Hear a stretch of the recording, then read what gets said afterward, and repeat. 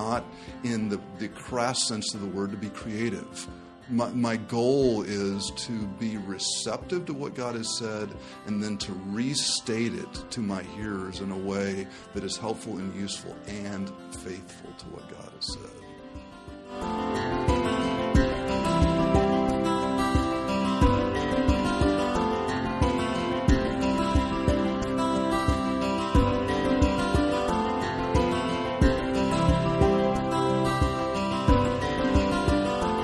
Welcome to Help Me Teach the Bible. I'm Nancy Guthrie, your host for this podcast, and this is a podcast for people who love the Bible, want to understand the Bible, and not just because we want to understand it for ourselves, but because we also want to become better and better at giving out, explaining, applying the Scriptures in all kinds of settings. Maybe it's an adult Sunday school class, a children's Sunday school class, a youth group, a small group. Whatever scenario you find yourself taking God's Word and seeking to help someone else understand it, it's my desire that Help Me Teach the Bible would equip you for that. Now, usually on this podcast, we're talking with someone through a particular book of the Bible who is helping us, equipping us to be prepared to teach that book. Today, we're doing something a little bit different. We're talking to my friend, Dr. David Garner, who is Vice President for Advancement and Associate Professor of Systematic Theology at Westminster Theological Seminary. And we're going to talk about the difference that a deep sense of the authorities of the Scripture, the difference that makes in how we decide what to teach, how we prepare to teach, and then what actually happens when we are teaching and interacting with people. So, David, thank you so much for being willing to give your time to me.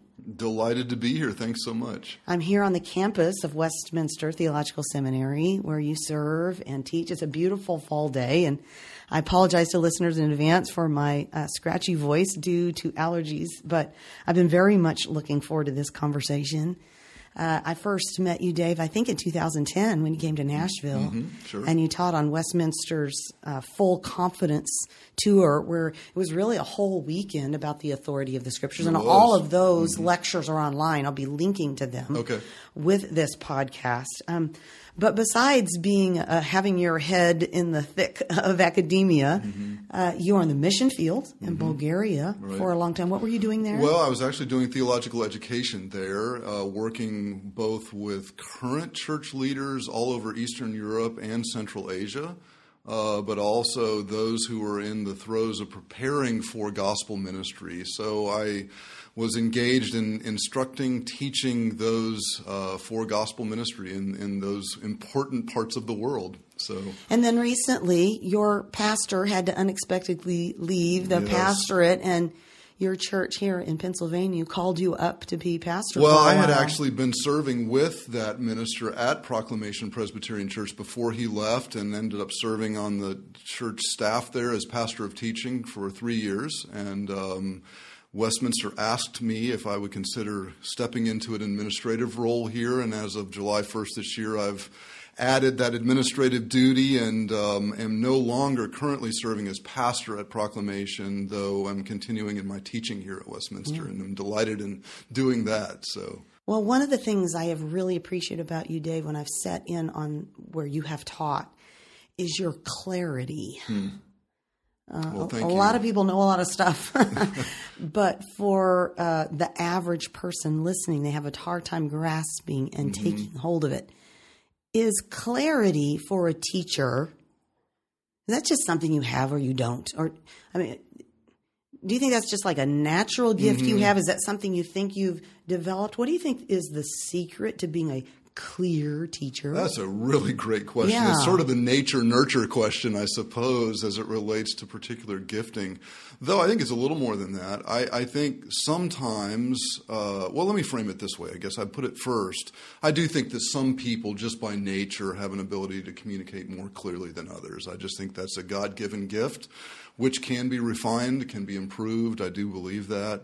But I also think at times we can become lazy with thinking about the presentation of our material and think that just because we've studied and understand the concepts that we're actually ready to deliver them in a way that is effective and clear for the hearer and even perceived as relevant to them. And I think we need to give a significant component of our labor to thinking about how we're going to communicate something, not just what we're going to communicate. So what does that look like for you when you're preparing to teach, especially to not your seminary class, right, but when like you've taught at your church? What does that look like for you to get to the clarity points? Well, in some ways, there's the simple feature of not employing the theological shorthand, if you will, not throwing You're theological not trying to impress terms them with words around. Well, yeah, and I think sometimes we avoid theological terms because we fear that people might think we're throwing them around, but there's great value in learning the terms because they're there for a reason. So it's not so much that you don't use them, but that if you use them, that you take the time to explain what they mean. That's part of the clarity question as well. So using theological terms is necessary at times, but I think it's how we do that. So to your question, I suppose, of how you go about communicating to folks that may not be in seminary or may never be in seminary, but desperately need to understand God's Word. I think, making sure that what you are communicating is clear in your own mind first. I had a professor years ago that said that a mist in the pulpit is a fog in the pew. I've never forgotten that, because if you're not crystal clear in your own thinking, wherever there's some degree of ambiguity in your own thought, it will be a cloud of confusion for your hearer. So I think it's really important that you are able to communicate your thoughts in a way that is terse, but it is also very coherent in terms of how one thought connects to the other. So those transitions are really, really important, that you don't just assume that somebody tracks with you from point 1 to point 2 to point 3, that you actually help them move from one point to the other. So on a really practical level, when you're preparing to teach, maybe you've got your 1, 2, 3 points. Yep. Have you, before you stepped up to teach, thought through how you're going to transition? I used to have to do that in fact, before I first started preaching years and years ago, I would actually write those transitions out word for word. I have found the longer that I've been teaching and preaching, that skill has become more a part of the fabric of who I am and what I do. I'm not saying that people aren't sometimes still confused, but I do think that it's become more of part of who I am in my delivery. And so I think, but all that's to say, it still requires thought. You don't just neglect it. It's just a skill that I think needs to be honed. So yes, for those who are preparing lessons, I would strongly encourage them to take their outlines, work through those outlines, but also think right out the transitions from point to point. I think it's very, very important for your hearers so they're actually understanding what you're articulating. I think a couple things that help me with clarity at times, I wonder if you can relate to these.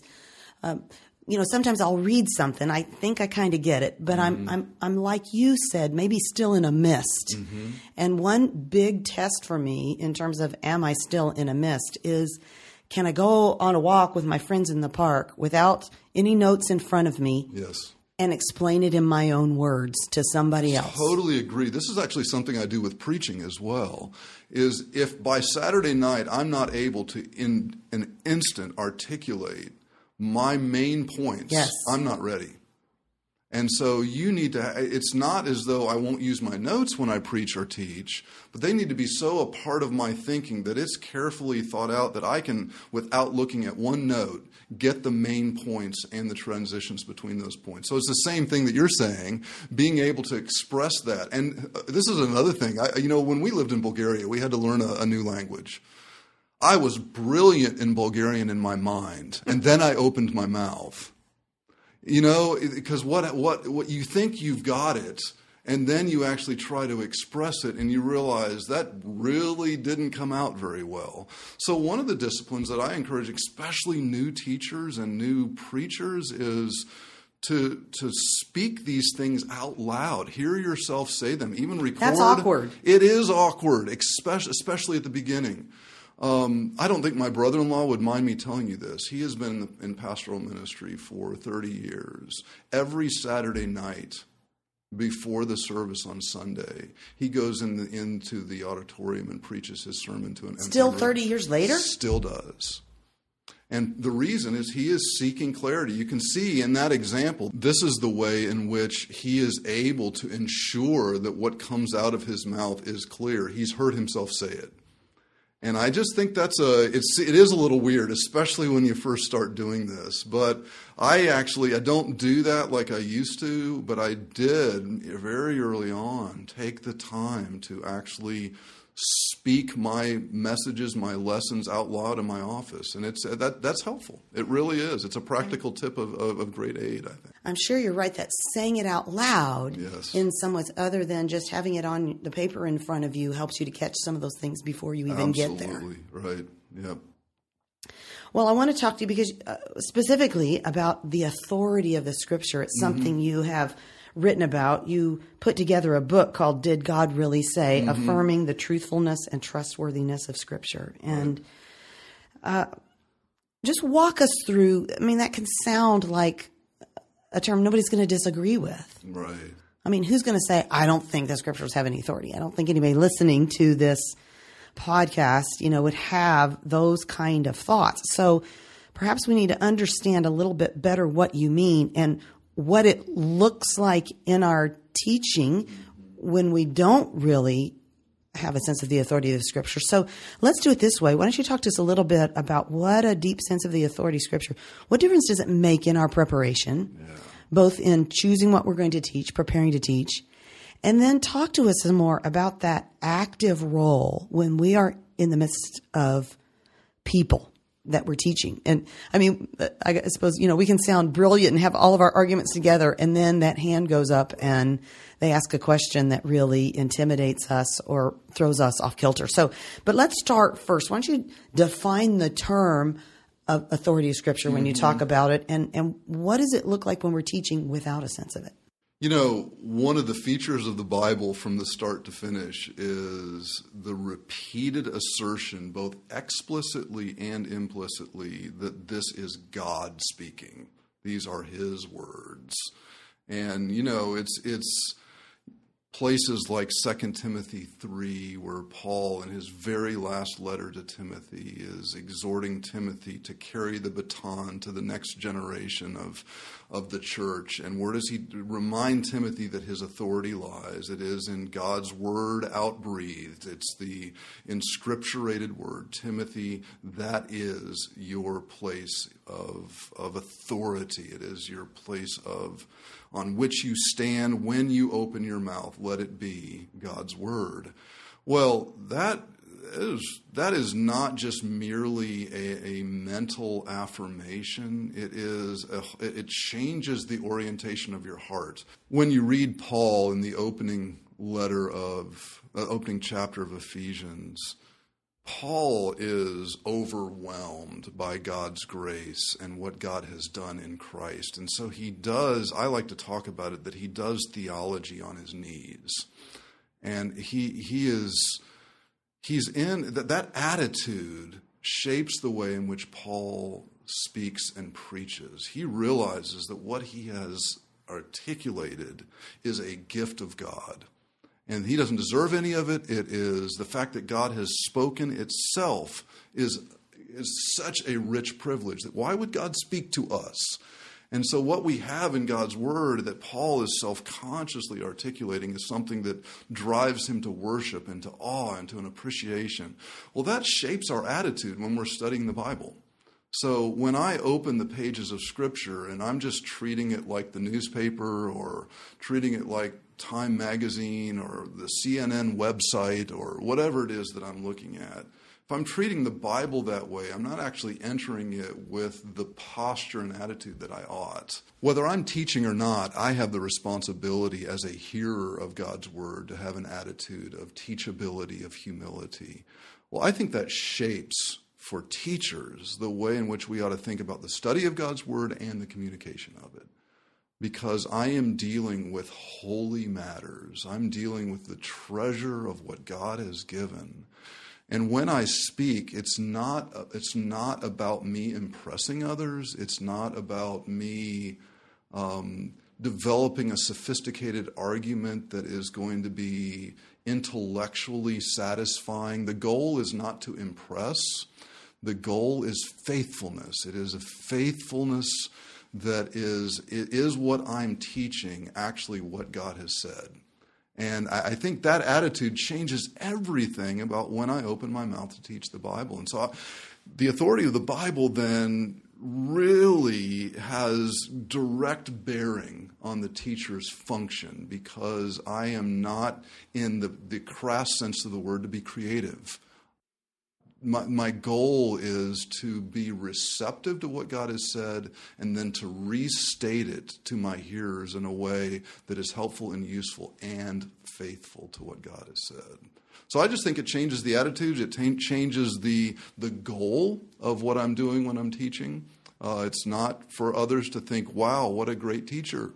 It's not for others to think, hey, I hadn't thought about that before. It may be they hadn't thought about it before, but let it not be because you have been unfaithful or articulated something that just sounds so enticing philosophically or emotionally or whatever else. But let it be that the hearers are directed to God and His Word, and that He has spoken, not to me. You think there's any teacher that doesn't battle with the desire when you're done for people to say, that was brilliant? Right. It is one of the great temptations for every preacher and every teacher. And anyone who tells you otherwise is not telling the truth.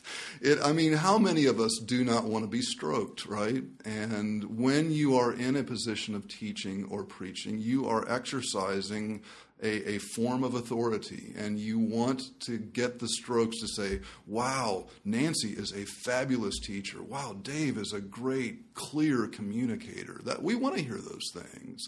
And I'm not telling the people of God not to encourage their teachers and preachers. I think we ought to encourage. But the heart is a slippery place. And I think each of us, and this relates to the authority of Scripture question as well, that when we teach, our prayers ought to be, before we begin, even studying itself, before we open our mouth as teachers, that we would say, God, free me, spare me from falling into the temptation of making this about me. And I think that's going to be a prayer. I'm sure you pray it. I think it's a prayer that every teacher ought to pray before they teach anything from God's Word. So if our goal is faithfulness, we've got a book or a text that we're opening up. We're beginning to prepare. What are some of the things that we need to keep in mind then as we work through the text, as we try to figure out our outline, our big main points, our big main central point? Sure. How does this guiding star of faithfulness, how does that work itself out in our preparation? Great question. I love to talk about this. This is one of the things I encourage any teacher to do. Let's say you're teaching the book of 1 John, and your responsibility is to teach 1 John chapter 2, verses 1 and 2. This is your lesson for this particular Sunday.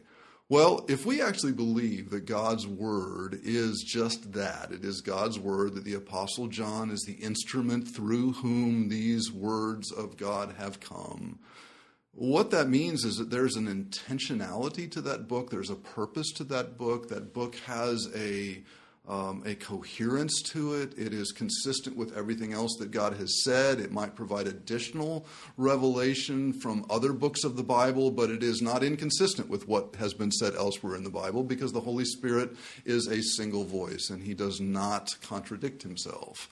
But He also has purpose in a given book. So how does that shape the way in which I deal with 1 John chapter 2? Well, here's one of the ways. I encourage every teacher that you should have read through the entire book. And it's easier to do with 1 John than it is to do with Isaiah. But I think we should have a grasp of the book as a whole before we get into its parts. Because what John says in 1 John 2 is tied to what he said earlier in the first chapter and what he says later in chapter 5. And so in order to actually articulate faithfully those two verses, I need to understand the whole. And you see, that decision is a means by which I'm saying God has spoken, and he has given it in this particular epistle, this particular letter. It has meaning and has purpose. These verses are not just random. They're not hanging out there alone. They're not hanging on their own. Because it sounds to me like the opposite of what you're talking about would be that I look at those two verses and I do maybe a couple of things. That I look at the verses and I get an idea based on maybe a few words or a sentence about what that could be about, and I dive into that when that really is perhaps then unrelated to the whole. Right. And I think about what my listeners are going to think is interesting, funny, felt need, and I think about and I look and I say, well, what does that mean to me, rather than what did the divine and human author intend for the original audience to understand, so they can draw that meaning. So right? exactly. So part of what your responsibility as a teacher to do in order to honor God's word as God's word is to understand it in its context. So we're really actually talking about matters of interpreting and understanding the Bible here. But it is not only that, but it is to say, am I receiving the text, or am I putting into it what I feel or perceive when I read it? And I mean, there are lots of ways to protect and preserve the integrity of my teaching, but one of them is to get a grasp of the whole. And commentaries can be helpful in this regard too, because good commentaries will provide an opening, introductory material that will help you understand the book as a whole, the audience, the purpose, the intention. Sometimes the books articulate very directly later on in the book. I think of the book of Hebrews, 13 chapters long. You don't get to the nature of what Hebrews is until chapter 13, where it tells you this is a brief word of exhortation. And then the author of Hebrews in chapter 8, verse 1 says the main point of Hebrews is this. And so it's not, you don't understand Hebrews 1 without understanding Hebrews 8 and Hebrews 13. And so you need to have a grasp of the whole in order to speak faithfully about the parts. But we all have personalities. Yes. And the people who are listening to us, they connect with us via personality in a sense. And how do I know as a teacher when I am putting too much of myself and too much of my own both personality, needs, thoughts, rather than focusing on that biblical writer's intention? Are there some checkpoints or? Yeah, well, boy, that's a good question. Vulnerable for all of us to read into Scripture rather than to receive from Scripture. I think that's absolutely true. You touched on this briefly with a comment you made earlier about what does this passage mean to me? That's a great question. Is it? It's a good question, but it's not the first question. Okay. Yeah, I mean, I think it's the application question. When I say, what does it mean to me, I don't mean that it has a particular meaning to me that it doesn't to you. It may apply to me differently. And if that's what we mean, what does the Bible mean to me, then that's a fine question. Maybe a better way to say that question is, what are the implications for me? Fair enough. It probably is better stated. But where I do find most people going, and this is so common in Bible studies, where we'll sit in a room, we'll open a passage, and we'll say, okay, folks, what does this passage mean? Well, what we're really saying is, how do you feel when you read this? What are things that come to your mind when you read this? I mean, you're exactly right, especially if you're in a small group setting that's very discussion-oriented. Immediately, everybody starts throwing out their opinions about it, their history. And you know what else they do is they pull out their iPhones and they Google a question about a particular word or verse, and then they become the expert in the room because they're reading from their iPhone. And all of that is really abusive of Scripture. I think it is, because we actually, if we are not careful to read Scripture for what it is, we walk away from that time confident in ourselves rather than confident in what God has said.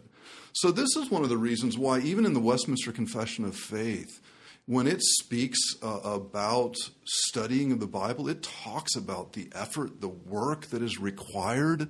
This is not something that just happens by feel, or it's labor intensive.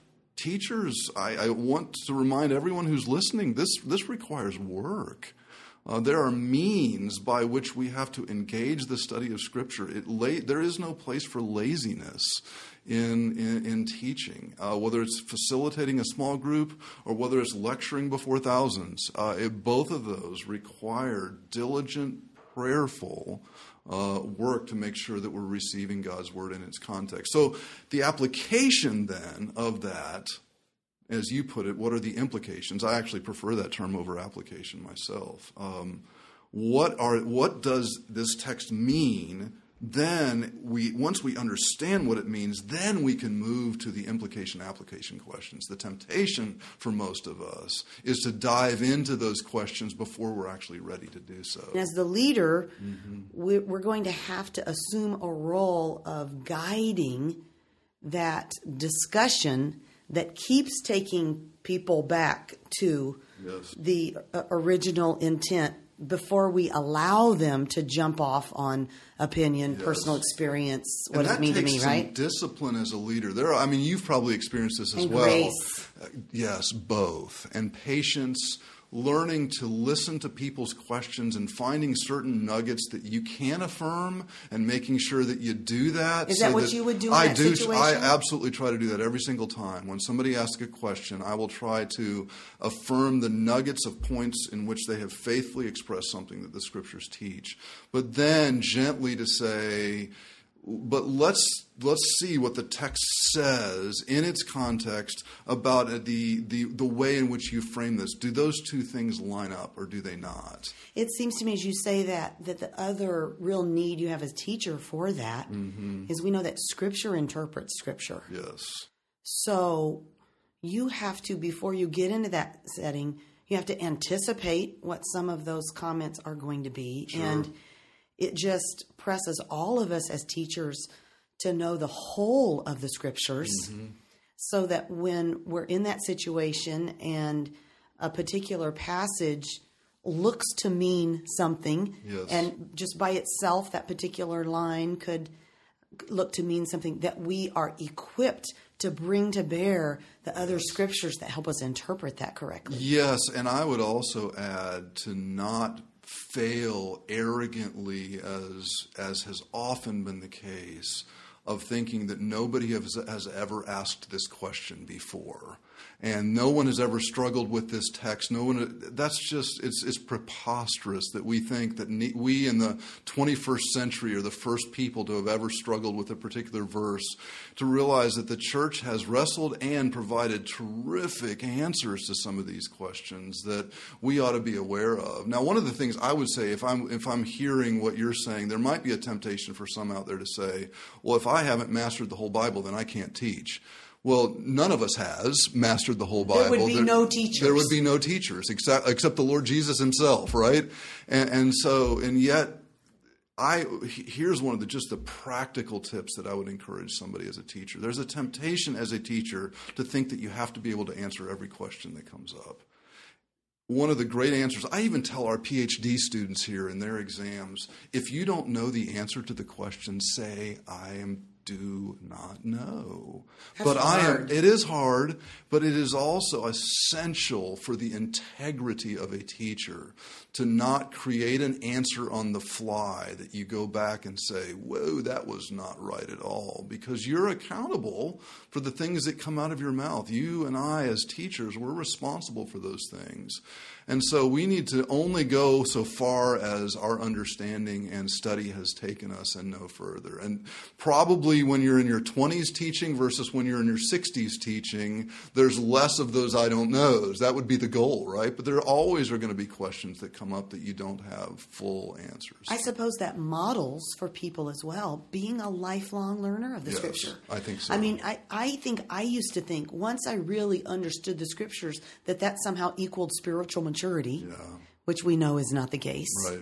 And that there was some level of attainment, but the deeper I go in the Scriptures, the more I realize I don't grasp. Isn't that true? Because the Scriptures they're so rich. There's so many layers. There's the depths of the knowledge and the wisdom of God that we could spend our entire lives, and there's still going to be questions we don't have answers. But you know what, Nancy? What you've just done there is underscored the point that I was making earlier. That posture of wow is critical for a teacher. It is. And so it is not just getting to the what, but appreciating the wow of Scripture that I think is so important for us as teachers to think, God has spoken. And we see this from the very beginning. God didn't start speaking to his people after the fall. He was speaking with them before the fall. God's word has been essential from even before sin entered the world. That was part of the way in which God is committed to relate to his people. Word is central. The battle for the mind is critical. This is, we're such an emotive people, an emotive generation, and we have got to appreciate that our emotions need to be shaped by the Word of God. So when I talk about the wow, I'm saying the wow not just in an emotive sense, but in a sense of awe that God has reached down and has spoken to us in words that we can understand, and that we have that posture of just being overwhelmed that not only what God has spoken, but that he has spoken to us. And that what you just described about the wisdom and knowledge of God being literally impenetrable for us as students of the Word is actually a gift for us as teachers to say, let me tell you, let me show you what God has said here. There's an excitement that should be there, but it's grounded not just in an emotion that's created. It's not a pretentious sort of thing or a made-up sort of thing, but it is actually grounded in the awe of being the recipients of God's Word. I think one challenge we have at times as teachers is, we're in touch with the people who are in our groups. And I'm thinking especially about women's ministry leaders. Every fall, every spring, they're putting up a plan for what's going to be studied. I want the Bible study that I'm offering to reflect a sense of the authority of Scripture. But I realize, if I say we're going to do a study of the minor prophets, maybe nobody's going to come. Yeah, eyes glaze over, right? They're like, I need to know how to, parent my toddler or my teen. I need to know how to have better relationships, evangelize more, and none of those things are bad, right? Sure. Just talk to me about that struggle. Let me illustrate this way. Think about the letter of the Apostle Paul to the church in Corinth, the very first one. He opens that book by really, frankly, the early chapters are an expression of all the problems in the church in Corinth. So you've got divisions, you've got factions, you have moral problems in the church that are absolutely extraordinary. You have legal problems in the church that are going on. You have theological abuses going on in the church, misunderstanding, misappropriation of spiritual gifts. All of these problems beg for the quote-unquote practical, this is how you fix these things, this is what you need to do. Well, by the time you get to chapter 15, Paul has exhausted addressing those problems and raising those problems. And what does he do? He gives us the richest treatment in the entire Bible about the theological meaning and significance of the resurrection of Christ Jesus. For Paul, the way in which you get at these practical concerns is not by a bullet point list of check this box, check this box, check this box, and you're on your way. No, it is wrapping your mind around the meaning and significance of the life, death, and resurrection of Jesus Christ and my union with him. As Paul addressed the church in Corinth, the solution to the practical, moral, legal, interpersonal problems was theological.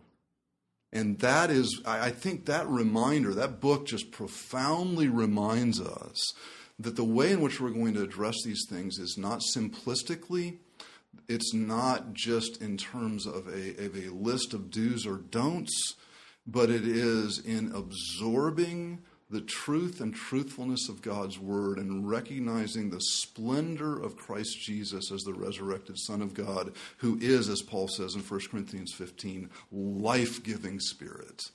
And the life-giving Spirit for our practical needs is going to be found in grasping and reveling in the glory and splendor of the resurrected Christ.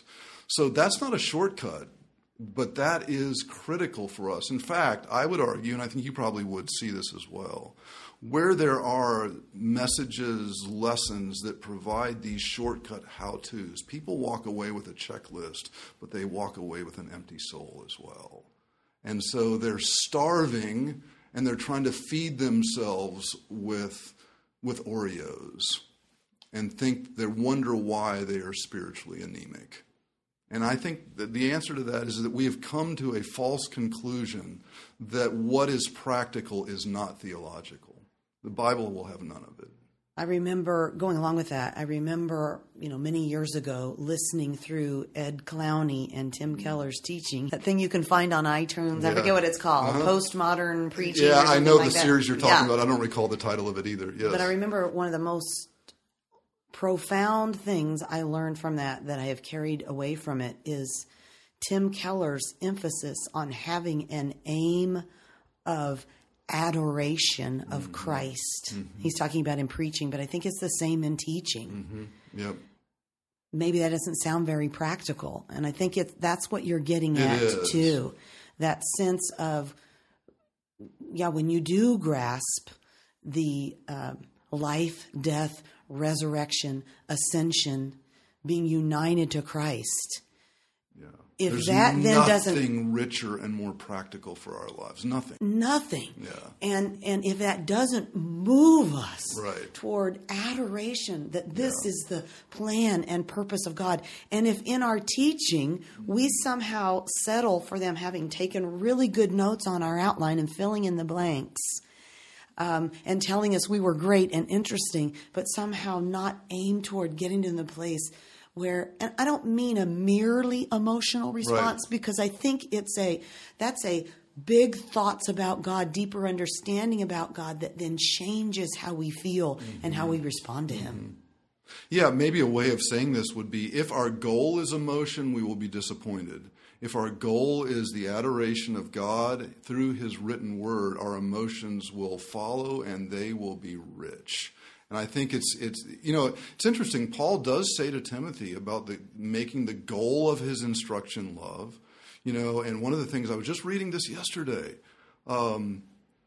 Paul in 2 Timothy 3 tells Timothy to follow the aim of his life. In other words, when he's exhorting Timothy with his carrying on the baton into the next generation of the church, he urges Timothy about his teaching, but also about the aim of his life to be the shared aim that the Apostle Paul had. There's something to be said for that goal of following and pursuing God with honor and reverence and delighting in Him and rejecting false satisfactions, where earlier in chapter 3 of 2 Timothy, Paul will talk about the empty godliness of those that only have it in form but not in substance. That's tied to our goals being actually shaped by Scripture as well. And I think Paul urges Timothy that very thing as he's handing the baton to the next generation. Your aim needs to be a Christ-honoring aim.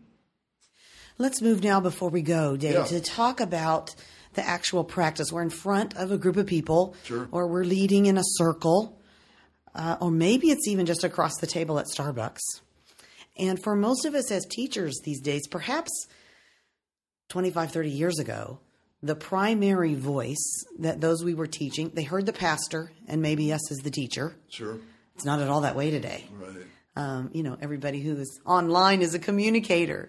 And so the people we're teaching, they're hearing lots of divergent voices, even from within, the Christian community, broader Christian community. Lots of voices. And some of those voices are suggesting that, maybe the way people have read the Bible all of these years was naive, incomplete, but that, if you're really with it today, then you're not forcing the Bible to be something it wasn't intended to be. And so these are the people that are around our circle and in our class, and we know that they're going to have comments, and we are a little bit intimidated to think about how we're going to respond to them. Sure. So just talk to us about how we can appropriately present the authority of the Scriptures and respond to some of those kind of comments, or even recognize that that's where some of those comments are coming from. Sure. Help us. Wow. With that. Great series of questions. Let's see if Sorry, I gave you so many in one. Yeah, that's okay. Let me try to begin this way, and that is, not everyone who raises those questions does so out of malice. In fact, most of them don't. Most of them are saying, I'm struggling here. I want to understand. But I am being told, all the voices in my ears are doing two things. One, they're disagreeing. The voices don't agree. And two, I'm actually being told that if I come down hard on one particular position, that I am arrogant, I become intolerant, and all of those sorts of very powerful rhetorical sorts of notions that our culture is dominated with. And so, in some measure, I want to land somewhere. On the other hand, I fear that if I do land somewhere, that I'm now going to be marginalized or ostracized and viewed as a bigot. And so I think that temptation is in people's minds and hearts. I don't want to be viewed as a bigot. I want my next door neighbor to like me. I want my fellow employee not to think that I'm a narrow-minded, Bible-thumping Christian, right? And so not all of those motives are bad. Some of them may well be, but what is underlying all of that, and this gets back to our earlier comment about the authority and clarity of Scripture, is that these voices that are telling us that we can't be confident in what God has said are actually saying, be confident in my saying to you that you can't be confident. So that the only thing that I can be confident in is that I can't be confident. Well, on what authority do you say that, right? What is the basis for that claim?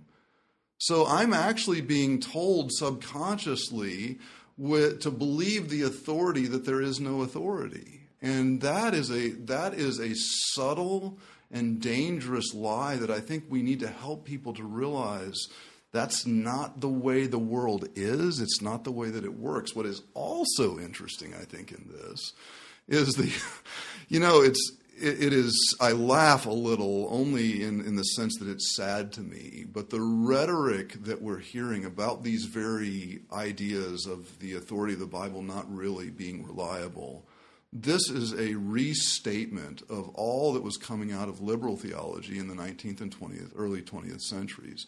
There is nothing new about this. The only thing that's new about it now is it's more common in our evangelical churches, and the voices are being heard in places that they weren't heard before. But what we don't realize is that these questions have been roundly addressed, effectively addressed, and to think that we're the first people to ask these questions and to struggle with these things, again, I don't want to impugn motives, but it's pretty arrogant to think that nobody else has ever asked this before. We're the most sophisticated generation that there ever was, and so there's something unique or superior about us. Well, that's flatly untrue. If you just read anything in history of the development of theology in the church, you'll realize that these questions have surfaced a long time ago, and they've been answered very, very effectively. The other side of this as a teacher is, we're not going to be able to solve that moral, mental dilemma in people's minds in our own strength. You know, I remember Charles Spurgeon famously saying that the Bible is a lion. Let it out of its cage and it will defend itself. So part of the answer to that is, guess what? I don't have to satisfy your questions. God alone can satisfy your questions. Let me show you what God has said. And His Spirit will take those things, and as He works on you, will bring the needed repentance, bring the needed mind change. But if I, as a teacher, don't really believe the Bible can do that, that will implicitly come through. And if I just affirm the ambiguity with my own ambiguity about the authority of God's Word, I am actually leading that person further astray.